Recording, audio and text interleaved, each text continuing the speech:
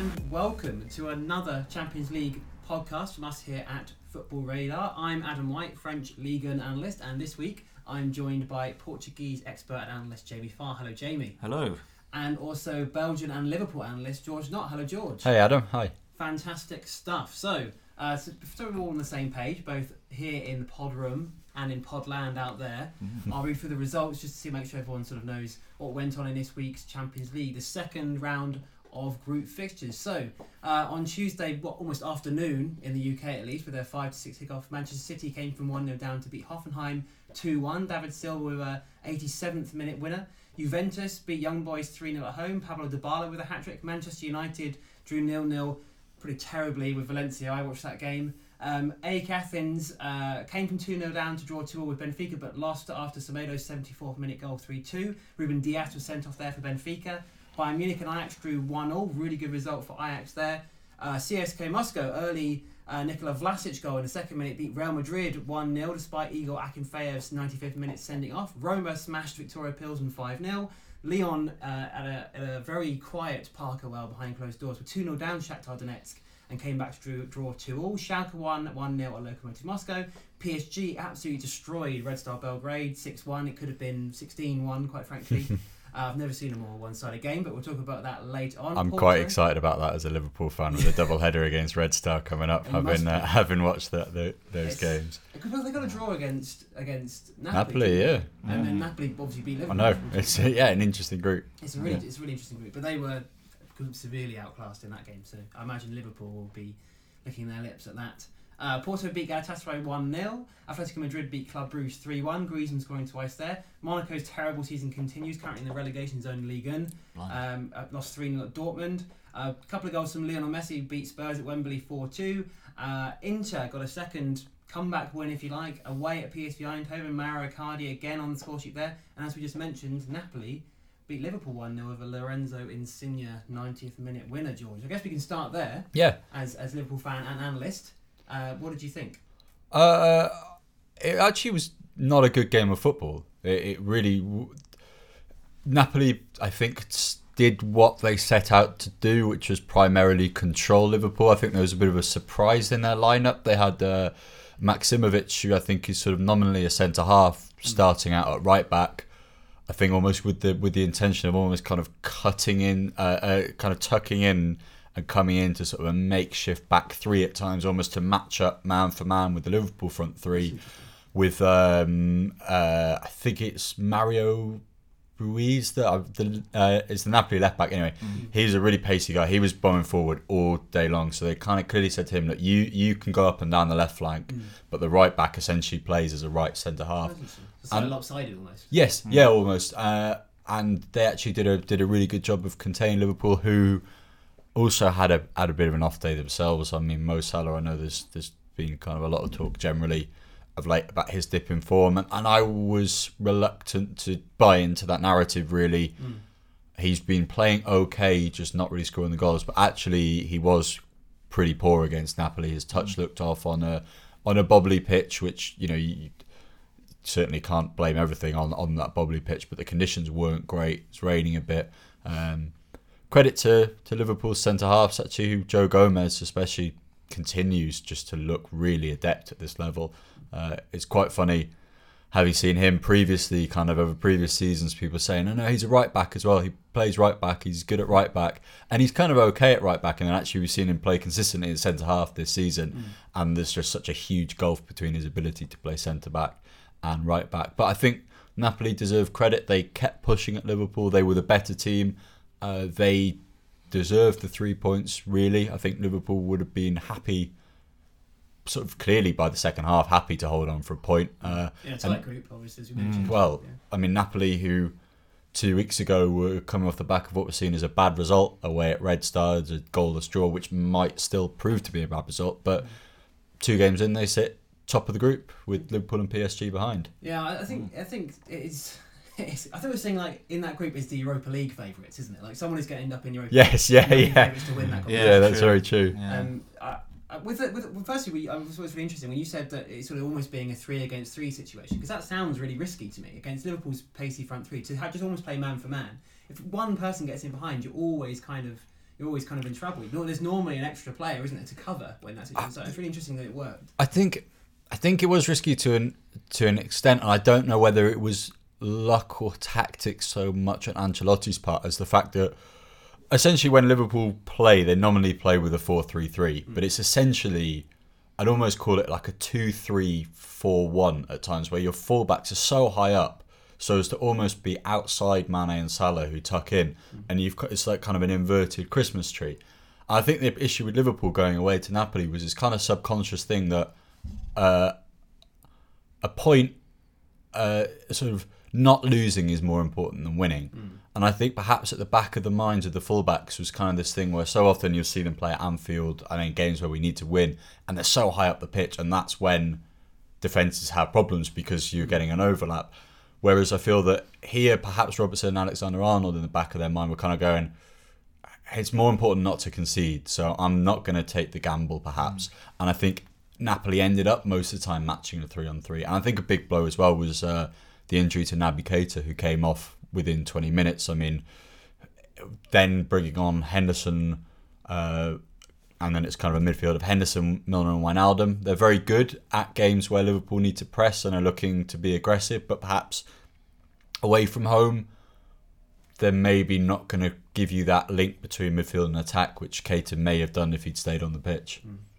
Perhaps not the best at keeping the ball. Maybe Naby Keita, the addition of Naby Keita means a bit more possession. Yes. Also, I want to get your thoughts on the Salah situation, because I feel like he looks a little bit, I don't know if you agree with this, Jamie, but he kind of looks a little bit unsettled. He looks sort of a bit down. The way he's playing isn't quite as exuberant, as quite as joyful as it was last season. He looks like he's sort of looking down and a little bit. I think so. I haven't really watched Liverpool much, but it's almost like he's sort of a bit emotionally drained. Yeah. Because there was all that sort of stuff in the World Cup where he wasn't he essentially supposed to miss like the whole group stage? Yeah. And then came back, only missed one game I think in the end.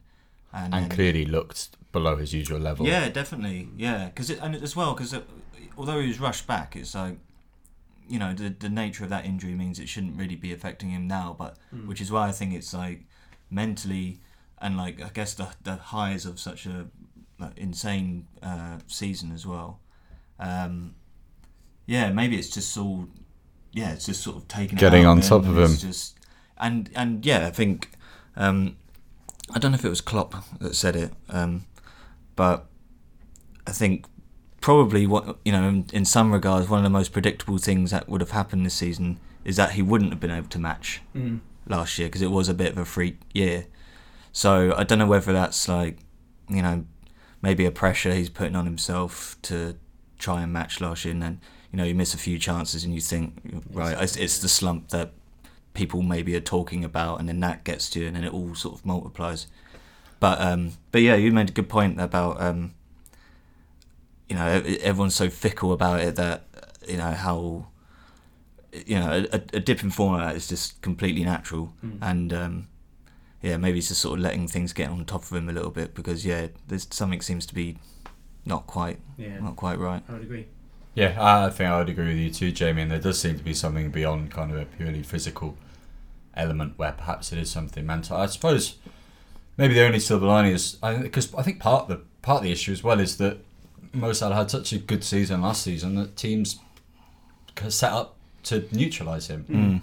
And if you're committing men to Mo Salah, then there's going to be space in other areas of the fields. And Liverpool have already, I think, 10 games into the season and into all competitions for Liverpool, and we've scored 4 more goals than we had at this point last season. Really? So it's not like it's an issue really. We kind of spaces will pop up elsewhere. It just is kind of a bit of a shame to see him sort of slump a little bit. But how does Salah's form individually compare? I don't know if you know off the top of your head, but it feels like he started this last season well, but not amazingly goals wise, and it picked up. It was sort of around sort of autumn, Christmas time. He really accelerated. So even like the start of last year, he wasn't. So he had 4 goals at this stage last season. He has 3 goals this season. So it's not a huge drop off at all. I think it's just a weight of expectation. Last season he came in, and no one would have predicted the season that he was going to have, and he was sort of just another member in Liverpool's front three, if not even the fourth man in Liverpool's front three while Coutinho was still there.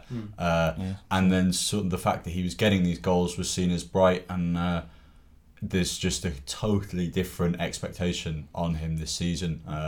And 3 goals in 10 games. I mean, you extrapolate that out to assuming Liverpool probably going to play almost 60 games this season in all competitions. If you just follow that, I mean, that's a kind of an 18-goal season. That's not bad. Yeah, I think you mentioned earlier as well that, like, I think a lot of people, the narrative thing, a lot of people are keen to sort of blow it out of proportion, but I think, like you say, if he gets close to 20 goals from the wing, he's done pretty well. That's absolutely fine. Yeah, as long as the team plays well and they sort of at least get close to their objectives, then no harm, no foul. Yeah, agreed. One quick word on someone's form who has been perhaps beyond expectations, in James Milner. I know you're a big fan of his. He's been, how old is he now? 32. Fair enough. He's which is playing well. Astoundingly young for a man who seems like he's been around since the inception of football itself. He's really come to his own. He did actually, I have to say, one of the first times really against Napoli, I've seen him look tired on the pitch. He kind of looked like that schedule might be getting to him. He's been a revelation. I mean, you can always count on him to kind of cover kilometres on the field as he always does, but he's been creating chances, setting up chances, and as much as Jordan Henderson is the captain, I think Milner is kind of as much the spiritual captain of Liverpool, and he is the vice captain, so he does actually have the armband on a lot of the time as well. But he's just such a leader in that team, and he's kind of Klopp's general on the field. And I think if you'd have said at the start of the season with the signings Liverpool made, who's their midfield 3 going to be this season, you probably would have gone Fabinho, Keita and other of the 3, probably Henderson, and it's actually James Milner and Gini Wijnaldum who have been Liverpool's 2 best midfielders this season. They're the 2 that the other guys can't seem to get out the team. So I think there's just maybe an element of, they've felt their places threatened and gone, hold on here, I got this team to a Champions League final last year. You're not dropping me out of it. It's a really good point. Indeed, it's fantastic. It's great to see. Any England recall? Probably not. For James Milner, not really. Gareth Southgate's kind of philosophy. No, I imagine he'd probably wouldn't bother. Put himself out the frame. Close the door on that himself. Probably partly the reason he's playing pretty well. He's got got a little bit more rest during international breaks, which is, as we know, is good for us all. Yes. So looking at the rest of the group, just because we sort of mentioned it, at the start of the pod, PSG. We'll just go over that game very quickly. It was genuinely, we all watch a lot of football here at Radar Towers, and I think it was the most one-sided game of football I've ever seen. Really? The amount of chances they created, they missed 4 or 5 massive chances they really should be scoring. And I think there was sort of one meaningful attack really for Red Star, which Marco Marin of Chelsea fame smashed in a consolation goal. It was 5-0, I think, at that point, 5-1. But I think there were 2 things to bring out this. One, Neymar was amazing, was absolutely brilliant. Scored a hat-trick, could have had 5 or 6, probably should have had 5 or 6. Was the Neymar you expect him to be, which is great. But then Adrian Rabiot made a really interesting point last season when they played Real Madrid and lost 3-1 the first leg at the Bernabeu, and a few weeks later they'd beaten Dijon 8-0 in a very similar way at the Parc des Princes. Team sitting in nowhere near good enough to play that style against PSG and get a result. They smashed them, and Neymar got 3 or 4 perhaps, and was unbelievable. And he said, it's all very well we can score 8 goals against Dijon, but this is where it really counts. And that's kind of been the problem with PSG ever since QSI took over. So it was almost like QSI, the Champions League this season has been QSI in 2 games, encapsulated in sort of 2 games worth of 180 minutes worth of football. Brilliant against teams that they are better than, even slightly, because they have more of the ball, which suits them. But when they are challenged by someone, even in Ligue 1, they regularly lose away at Lyon. They've lost 2 of the last 3 games away at Lyon. They struggle at Marseille. They should have lost there last year. Down to 10 men. Cavani scored a last-minute injury time free kick to equalise. Should have lost. And they struggle in those games. And Marseille and Lyon aren't. They're bottom half Champions League teams, if you like. They're not in the top 16. Maybe Lyon are. Marseille aren't, obviously, because they're in Europa League this year. But even those sort of teams, as we saw against Liverpool, who are a very, very good team, they should have lost by a lot more than they did. They were very lucky to get up to 2-2 because they just can't handle that kind of pressing. So it felt like standard PSG. I was watching it going, this is great, but no one really cares. A quick question if you had them on PSG, sort of partly from a Belgian standpoint as well. I only really saw the highlights of the PSG Belgrade game, but a man who got one very nice assist was Thomas Meunier, and if I watched the Liverpool PSG game, he scored a very good goal there, has scored a few really nice goals, and I thought he was one of PSG's probably better players in that game. Do you think when Dani Alves returns from injury, do you think Meunier now will kind of hold his place as the PSG first choice right back? I hope so, because I think he's a really, really good player. Yeah, I've always really liked him when I've seen him. He's getting better at defending as well, because when he turned up at PSG from Bruges, I think it was, Didn't have to do a lot of defending at Bruges. He didn't have to do much at PSG either, but in these sorts of games, he's been one of those sort of stand-up players. Against Liverpool, I really felt like he held his own defensively, and you're right, he does score a lot of goals. Alistair Gartenberg, formerly of this parish, sort of would like to sort of famously brought up with me all the time that he'd scored a Champions League hat-trick international hat-trick last season. It was against Gibraltar, yeah. But he did do it. Wow. And got a hat-trick of assists in that game as well, I seem to remember. So, he's a very attacking fullback. He almost suits a 3-5-2 or I was going to say, because he was impressive at the World Cup for Belgium, and that is his ideal role, is that kind of the right wing-back role that Belgium play. Which obviously isn't something that PSG play, but I suppose given how attacking they are, you almost are a right midfielder at times anyway. Yeah, exactly. That's exactly right. In terms of Dani Alves, Dani Alves has got quite a long knee injury, which missed the World Cup, and he's not expected back for a little while yet. And he's 35 now. And there were times last season when he was really good, and there were times last season when he looked 35. Right. And maybe it'll be a little bit more sort of in and out, they sort of rotate, and you'll see Meunier play the better game, the bigger games. But the only problem is there is a slight possibility that Dani Alves could play on the other flank, because they have Levin Kurzawa, who's been injured a lot recently, has a back injury. I think it's really sort of troubling him. He hasn't been in the squad at all this season, I don't think. And he's, I don't know if Tuchel fancies him. And they've signed Juan Bernat to play at the other, sort of his understudy. He's been terrible. He was terrible. Yeah, he was not good against Liverpool. That penalty he gave away is so bad. And he's continued to do it. So maybe he's thinking that Alves could play left wing back, or because Tuchel has switched in some games to a 3 at the back, and I think that's what he wants to do. And it makes sense with PSG, because you've got Kimpembe, Thiago Silva, and Marquinhos, who, in my opinion, all 3 of those defenders, maybe not Kimpembe, less so Kimpembe, are exposed in a 2-man defence. Thiago Silva's getting on a bit, and as a separate issue, he lacks leadership, and that's been exposed a number of times. And Marquinhos is suffering from the PSG effect in that he's a very talented player but isn't tested as much. I think that's the case. I made a case about this recently that I think that's the case in Italy and Germany and France, that Bayern, Juve and PSG have basically the same problem. Yes. But Marquinhos is suffering from the fact that he hasn't really been stretched, and he makes silly mistakes where he shouldn't.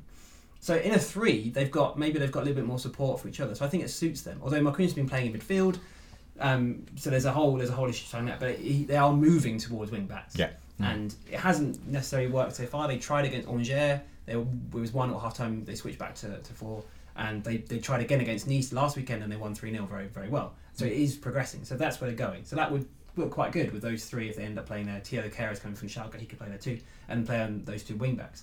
So I hope Meunier will play, because he's the best fullback at PSG by a long way. So for me. So moving on to some of the other groups, we'll start with Porto, Jamie.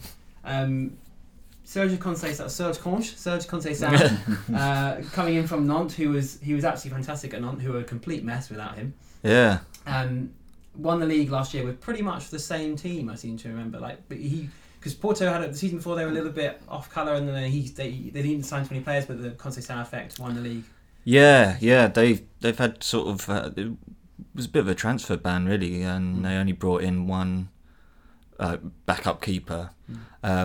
So yeah, it was quite impressive really in that regard, because he was brought in to improve the team that he had. He's good at that. That's what he did at Nantes. Yeah, I think he's just a really good motivator, and he's a bit of a he's sort of famously a bit of a disciplinarian, if that's the right word. Yeah, he is. He's he teaches his kids. He's like a school teacher. He's really annoyed. He's like, the kids have been, he's been away on some training day, and they've missed around a supply teacher. He's come back and he's absolutely livid about it. He always treats them like like kids basically, but it works. Yeah, Yeah. because as a player, I always remember him being sort of quite flamboyant. You know, like it's like had the earrings and like the highlights in his hair and stuff like that. So it's, Gelled hair. so he's now like, but he's gone sort of quite harsh in his older age. But yeah, he's done really well. I think it's probably quite sought after now. He was actually. He was a very strong contender to get the PSG job before Tuchel did. Really? So, Oh. which he would have been good, I think. Yeah. I mean, Europe-wise, you know, apart from the Liverpool game last year, which was although it was 5-0, it was no shame to lose to that Liverpool team because they're massive favourites. But he's done well in Europe so far. 4 points from the first two now.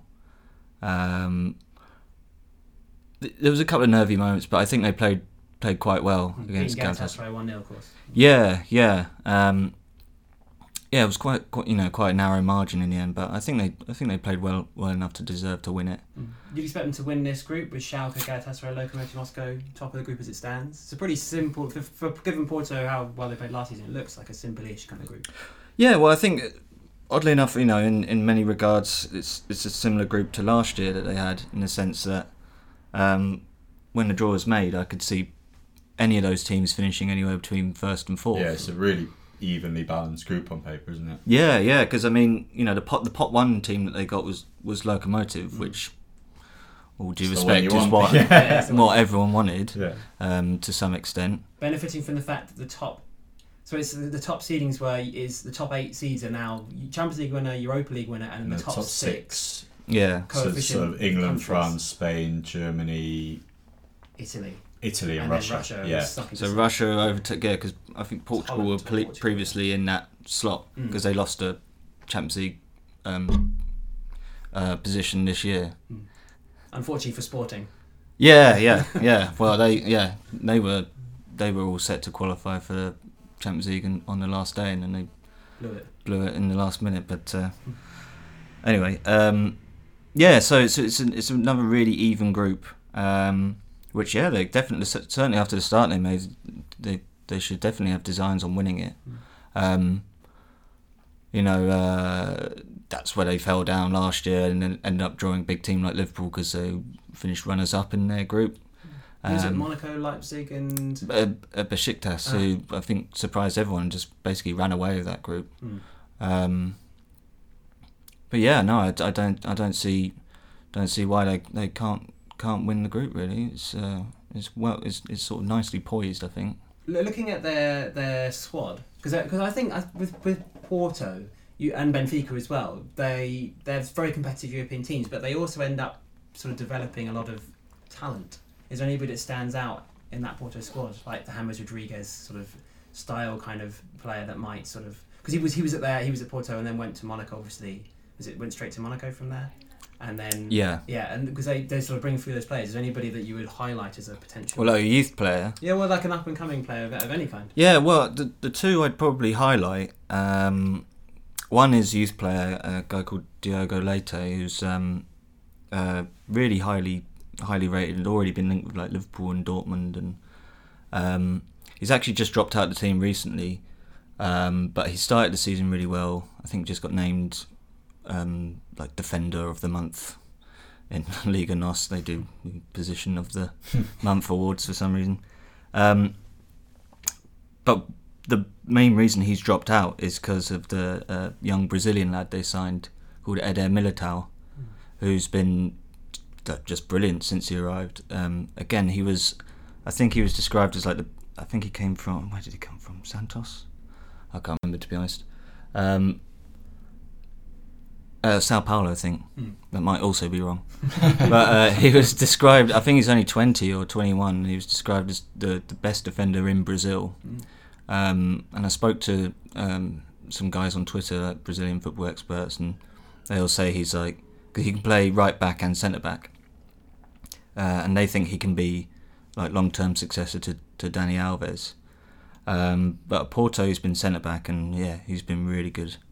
If he's a sort of a right back, centre back hybrid, is he sort of what sort of style of centre back is he? Sort of a ball playing, carries the ball out Yeah. of the defence, sort of. Yeah, well, he's good on the ball, but yeah, he's very quick. That's something I've definitely noticed.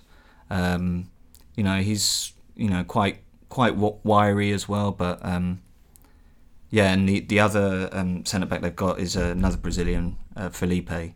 So they've sort of been able to, and there's a lot of sort of South Americans in the squad anyway. So they've sort of managed to develop a quick understanding, but yeah, he's one that looks like all Porto fans know that eventually, like, if someone's good enough, they're not going to be there for too much longer, and I can imagine he'll probably be the latest in that long line to go for a pretty big fee in a not too distant future. What are their league chances here? Do you expect them to win the league again? Yeah, I think so. Benfica are a bit up and down still, even though they're sort of nothing too disastrous yet. Brugge have started really well, actually. Really? They're actually outright leaders at the moment, but only by a point. But they look really good, and they don't have Europe this year, so that's unusual. Was it because they finished fourth last year, didn't they? Were they relatively close they dropped out at the qualifiers. Okay. They're usually Europa League stalwarts. Yeah, Brugge, yeah, they are. in Yeah, the group stages. yeah. You're right. They're always sort of there, and they always, in recent years they always finish top four, minimum. Do you think they've got a shot at actually winning the league, Brugge? I don't see why not, to be honest. I think to some extent Benfica and Sporting are in a bit of flux. Benfica's best striker is sort of very close to leaving. Jonas was very close to leaving in the summer. I think he's 35 now. A lot of injury troubles. I think he's got like a persistent back problem. So, and his goal record over the past few years has been incredible. So they're sort of transitioning in that regard. Sporting, there's all manner of crazy off-field stuff happening, and although they do have a talented side which is sort of starting to gel together, but there's always... Is Jesus still their manager? No, he's gone to Saudi Arabia. Oh, is he? Of course. Mihailovic, was he there? He was there for 9 days. Really? Brilliant. How come? Yeah, because he was hired by the former club president, and then the president is the source of all the crazy, one of the sources of all the crazy goings on at the club. Yeah, and then the president left, and then I think it was kind of like, because he was the president's choice, he left too, and I think he was maybe on too high a wage or something like that. But yeah, it looks like it'll be the most open title race for a while. But yeah, I'd probably still say Porto the favourites at this point. Fantastic stuff. Talking about favourites for league titles, I imagine Brugge are the favourites for the Belgian league title. Yeah, they are, mainly, in part due to the general kind of ineptitude of a number of other teams in the league. I think we mentioned Ali Gartenberg, formerly of this pod and parish, earlier, and we did a Belgian pod at the start of the season. I think I tipped Anderlecht to win the league, and they've just been absolutely terrible this season. So yeah, Bruges and Genk look the favourites, but Bruges has been interesting with them. So they played on Wednesday night. They went away to Atletico Madrid and lost 3-1, and actually gave a really good account of themselves. It was the Antoine Griezmann show. Basically, he scored two of Atleti's 3 goals and was far too good for Bruges. But it's interesting. They were in the Champions League 2 seasons ago, and they had, on paper, they were in a group with Porto, and it was Leicester and Copenhagen. Oh, yeah. And Bruges came out of that group without a single point. They lost every single game, and they were a disgrace, really. A group like that, you've got to at least give yourself a chance of getting into the Europa League. And that was under their previous manager. They've since got a manager called Ivan Leko, came in the start of last season, former Croatian international footballer, played loads of games in Belgium as a player. He won the league with them last season. They're a very solid team, and he's very much stated his intent to take the Champions League seriously, and they are.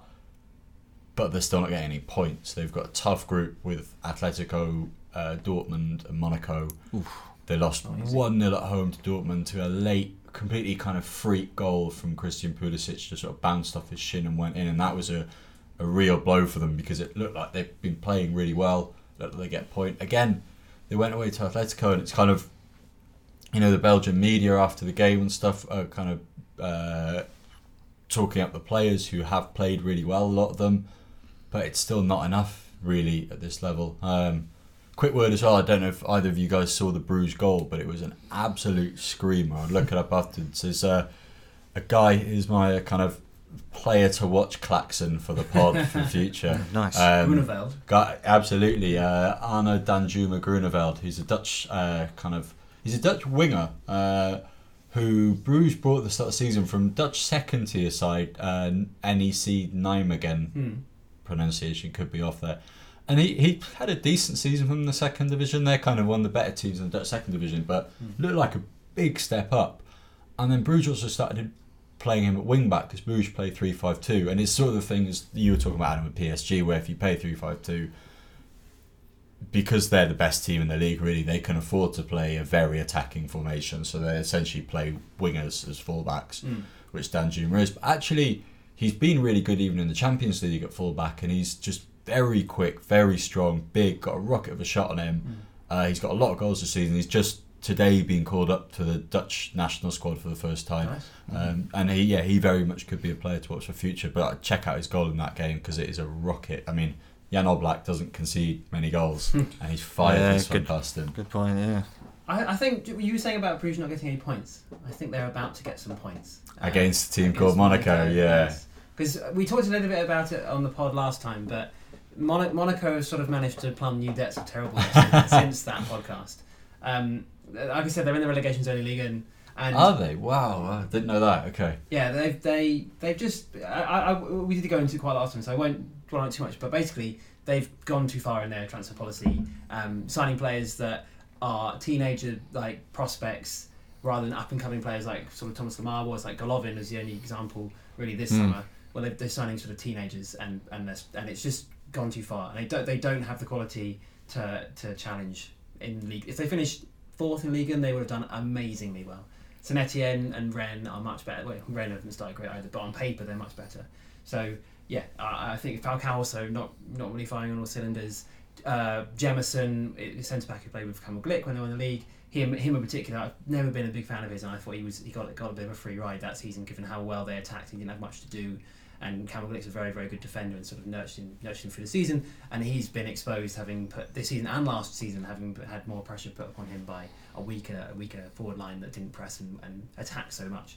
So yeah, they've got a load of issues. Unfortunately, they have Leonardo Jardim, who's done this every season, has made the best of whatever he's been given, and eventually figured it out. So they could well finish in the top 6 and get a Europa League spot or something, which would actually to be pretty good. But I can't remember how much impact Brugge have had in European competition in Europa League before, but it might be a decent season for them to make a bit of a run if they do end up in Europa League. I think so. I mean, they're a good team. They're a very solid team. They play with the back three, and they have 4 very good centre backs who vie for those positions. All just very strong level. Kind of got Mate Mitrovic, who I think is now starting for Croatia. Brandon Mekala, who's now in the Belgian senior squad. They're a strong team. I think they'll definitely be targeting those games against Monaco's places to get points, and then either for a third place finish to go into the Europa League, or if they can nick something at home against Atletico or away at Dortmund to go through. But yeah, they're definitely giving a very good account of themselves, and much better so than the last time they were in the Champions League.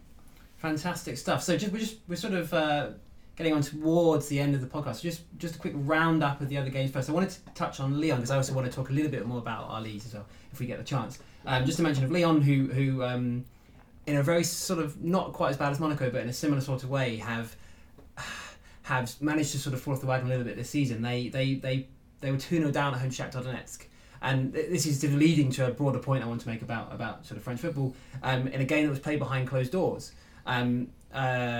they end up drawing 2-2. They played. I spoke to Andres, who's also a friend of the pod, of course, my fellow league analyst. He said they only really played for sort of 15 minutes. They have this thing where they beat bigger teams, but they struggled against weaker teams, and it's become a bit ridiculous. So it's Bruno Genesio took over. Hubert Fournier was manager. He got sacked halfway through the season. Even 3 or 4 seasons ago now. And Genesio has had these marquee results. They smashed Monaco 6-1 on the last day of the season 2 seasons ago to get into Champions League. They beat Manchester City recently, of course. Yeah. They've beaten PSG a couple of times. They beat Marseille 4-1 a couple of weeks ago. And then they sort of have silly little games like this where they should have lost. They keep drawing at home, losing silly games at home in Ligue 1. And they're a type of team. They lost to Rennes this season already. That you can, if you frustrate them, then they don't know what to do. But if they're playing against a team that is more expansive against them, they are very good. But anyway, the fact that it was played behind closed doors is they're the second French team to play a game behind closed doors this season in Europe. Marseille being the first, who they had lost at home to Eintracht Frankfurt. And it just sort of stands out to me after the events of the weekend, which we'll go on to in a second, that there are quite a few teams in France that seem to be struggling with sort of fan-related issues. The fans in France are genuinely, in terms of atmosphere, are really, really good. Mm-hmm. But as you mentioned previously on the pod about PSG, have had issues with their fans too. They were banned from the Parc des Princes after a very serious incident involving one of their own supporters who was very fortunately killed in a brawl between 2 sets of PSG fans. They've only recently been allowed back in. But as I said, both Marseille and Lyon have had issues. Saint Etienne regularly have end closures because they have cloud trouble. And at the weekend, there was Montpellier against Nîmes, which was the Languedoc derby. It's very, very sort of, I can't really pronounce that. But they haven't played in the league for 25 years. Nîmes got promoted, and they're big rivals that kind of been forgotten about. They haven't played in any competition for 10 years, but there's still a fierce rivalry there. And in Montpellier Stadium, one end, the ultras have a big banner above one of their stands that sort of says their name, and it's sort of been their pride of place for quite a long time. And in quite comical fashion, the Nîmes fans stole it before the game. It disappeared during the week, and I don't. It was pretty obvious who had done it, but I don't think they really knew about it. And so the derby came, no banner, and they played. Montpellier were fantastic, beaten 3-0. Florent Mollet was brilliant. But when they went 3-0 up, the banner then reappeared in the Nîmes end, holding up. But it obviously led to some serious crowd trouble, and some very unsavoury incidents indeed. And the game was stopped twice, once for nearly half an hour, once for 10 minutes in the first half, when a little bit of a fence collapsed and some fans fell onto the front of the pitch, and then which was only 2 people were injured, which is obviously very unfortunate too, and very sad. But I think they were both okay. There was a similar incident actually in Lille last season, again Amiens last season, where Lille fans, almost the same thing, like crush at the front of the stand, it falls and there's a little bit of a drop down to the thing, and 30 fans were injured there, so that was a bit more serious. And in the second half, stoppage was because Montpellier fans tried to get to the Nîmes fans, and it was right. Get the banner back. Get the banner back. Exactly. That's exactly what they were trying to do. So I just wanted to highlight that I obviously don't follow the other 4 leagues. I follow them fairly closely, but not as closely as France. But it just struck me as that I don't see other countries, especially in England, which is obviously the one I'm exposed to more, and Germany and Italy. I know there are obviously fan issues in all of these countries, but it just stands out that France seem to be at the wrong end of the spectrum, if you know what I mean. Yeah, well, I mean, fan issues. Belgium, like, is sort of a country I cover and follow the football in, and culturally is large parts of it very similar to France, borders France, and the fans are certainly,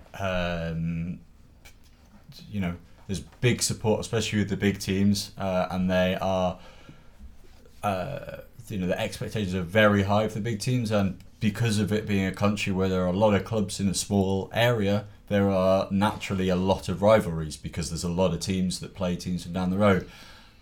Fan trouble is an issue, but not one really that.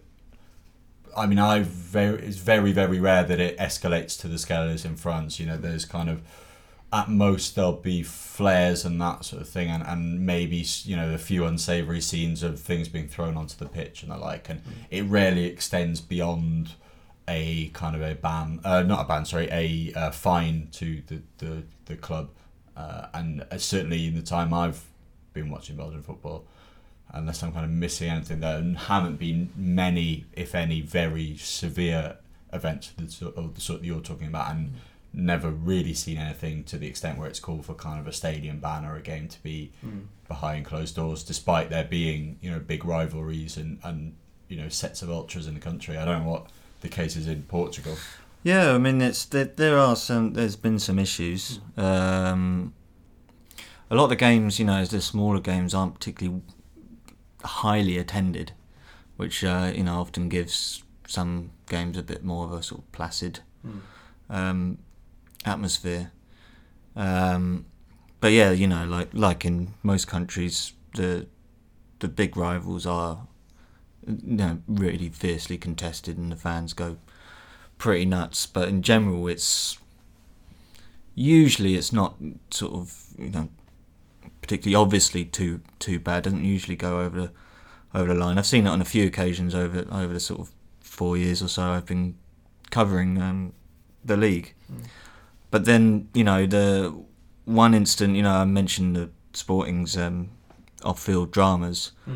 The biggest instant, you know, of that was a group of Sporting fans. Well, shouldn't really say fans, you know, shouldn't lump them together, you know, crazed individuals, you know, broke into Sporting's training complex and attacked the players, which is what led to that was the catalyst for, I don't know if you'd seen a number of big players had sort of rescinded their contract, like Rui Patricio went to Wolves. Bruno Fernandes did, and William Carvalho.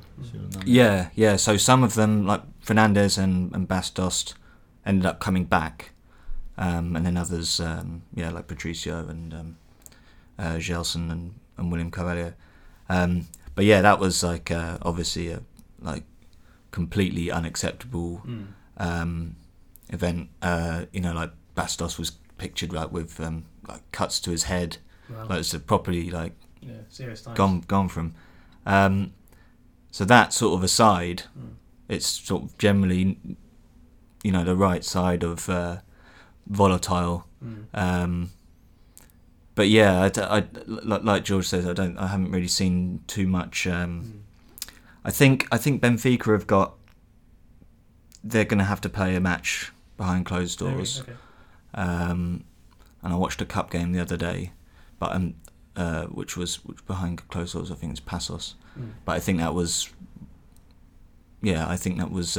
nothing too serious. It was only one match ordered, but it sounds like France is sort of getting under a bit of a spell of it at the moment. I think you make a good point though, that it was to call them fans is a bit much. Like, yeah, well, I'd seen a lot of that on Twitter, which I obviously completely agree with. That a lot, you know, it's a highly charged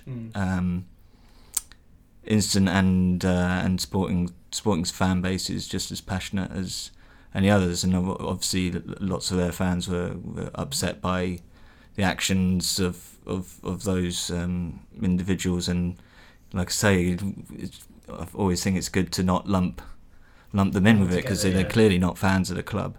But yeah, it's just passions.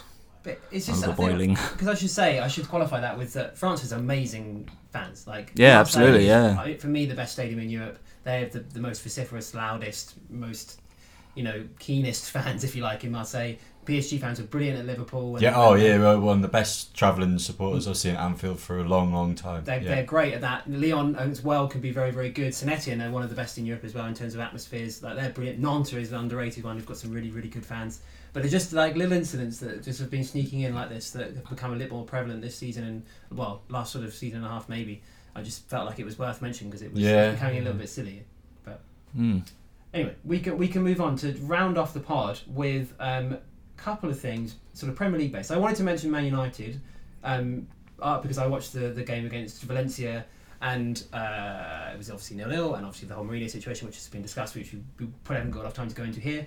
But I wanted to make a point about Manchester United's squad and how horribly unbalanced it is. Like it's not necessarily an original point of view, but it says a lot that Ed Woodward, the sort of sporting director, I suppose he counts as sporting director, chief executive, has come under so much criticism because he's obviously in charge of signing players. He's obviously very, very good at the commercial side, but players not so much. And Mourinho, although he's under severe pressure, the blame from a lot of Manchester United fans has been split over the two. And I think that's an unusual case, but it seems fair enough, because when you go through the team, you think, yes, De Gea, great goalkeeper, But then you look at the centre backs, and Eric Bailly, no idea why Manchester United signed him originally, because third choice at Villarreal was a bit out of the blue, 30 million, okay, seemed a bit odd. Chris Smalling isn't in the England team because his passing is not good enough for Gareth Southgate. He's a good defender, but maybe not of the highest standard. Phil Jones is constantly injured, looks injured all the time when he plays, and you're sort of running out of centre backs. Lindelof was brilliant at Benfica, but it hasn't worked out. Yeah, which is a real shame. So there's such a big hole there, and then we're playing with Valencia, on the other flank, who's a very good player and has had good spells in the past. But I honestly think defensively he's very exposed. He's still a winger playing at fullback. The whole defence is a complete mess. And then you move into midfield, and for me, Paul Pogba has one position, which is the left of a midfield three in a 3-5-2. That's the only position you can play. And United don't play 3-5-2 very often. And whatever you say about his form and his motivation, that he hasn't played well outside that position much at all. Very good at the World Cup for France, but he's got N'Golo Kante to do two people's jobs alongside him. So he was good though in the World Cup. He was brilliant. I completely agree. And then if you look at the forward areas, which is the thing that annoys me the most, Rashford is a central striker, not a winger. All right, he's got the profile of winger. He's fast and he's tricky, but he scores goals. Yeah. Anthony Martial is exactly the same thing. In playing for Monaco, he's a central striker. He's a sort of Thierry Henry style, sort of lanky kind of striker with that sort of finesse to him. He's not really a winger, although his profile says he could play there. That's not his best position. And Lukaku, it was a perfectly justified signing, scored lots of Premier League goals, but that hasn't necessarily worked out either. I don't know, in bigger games he goes a bit missing. So we've got these three players, perhaps, and Sanchez is a whole other thing, which is another big sign that hasn't come off. But which is obviously you can't legislate for signings not coming off, though. Yeah. Sanchez and Lukaku definitely made sense to sign them. But you've got there's such an unbalance there. There aren't players to play. There aren't wingers. There are four strikers. Sanchez is probably a winger, but Martial and Rashford are strikers, and it just feels so unbalanced. Like Mata as well he's number 10 and he's always moved out to the wing because you don't have any wingers, and it's just there's no joint up thinking. I mean, it strikes me from an outsider perspective. Just there seems no game plan in terms of recruitment. There's no sort What's of the philosophy there? Again, I sort of don't want to revert to using kind of Liverpool as an example because I'm a Liverpool fan, but I think it probably does fit in this sense when you look at the recruitment of a club like Liverpool in recent years, where it's quite clear what the system is, and when a player comes in, it's quite clear where they play in that system and what position they are targeting and how they fit the style of play. But there's just, I suppose, if there's no style of play, how do you recruit players to fit that style of play and formation? But it's just kind of looking at a player and kind of going like, oh, he was quite good. We'll buy him. Yeah. But I think like Fred, for example. But do you need that? There's other areas that need addressing far more urgently. Yeah, that's a really good point. I think I think in that particularly relates to Sanchez, is that that's one of the biggest mysteries, because everyone who knows anything about football. No, he's far too good to be this bad. There's no real logical reason why he's playing this badly, apart from that, the fact that maybe, at least at Arsenal, for all their flaws and the manager's flaws, there was a plan in place. They played a certain way, maybe to the detriment of the team or whatever, but at least it was a way to play. So Sanchez, sort of knew what he was doing, and then he could use his sort of individual ability within that framework. There doesn't seem to be a plan. I'm not sure how. It doesn't look like he knows what his job is, does it? I'm not sure how United approach games. I watched a bit of that Valencia game as well, and it's almost like 0-0 felt quite inevitable. But I'm not really sure what sort of. It sounds a bit silly, but I'm not really sure what result they were going for. I didn't really, because at times they sort of seemed to ease off and, maybe think, okay, maybe a draw is okay here. Whereas sometimes as well. Yeah, and I think there's there is something going on. There's something fundamental needs to change, because the level to what Ferguson built that club up to, and the expectations on the club, obviously it's to save his own skin, but Mourinho's just sort of trying to dampen it and sort of suggest that this, as he said in his interview afterwards, that they had a fantastic season last year because they finished second, and they lost a cup final. I mean, it's just for a club the size of Man United, who their reputation in the Ferguson era was absolute ruthless. Second is like complete defeat. Yeah. I mean, it's just remarkable that that's the outlook. I mean, I'm not a Man United fan, but like Man United should be, second place should be failure for them. Yeah. That's the size of the club, and losing an FA Cup final to qualify that as a good season, it's just remarkable. Fantastic stuff. I think that's a good way to end, chaps. Thanks very much for listening to our latest Champions League podcast from us at Football Radar here. Thank you very much, George. Cheers, Adam. Thank you very much, Jamie. Thank you. And it's thanks from me. Have a good week and enjoy the football. What was the chain? I've forgotten what the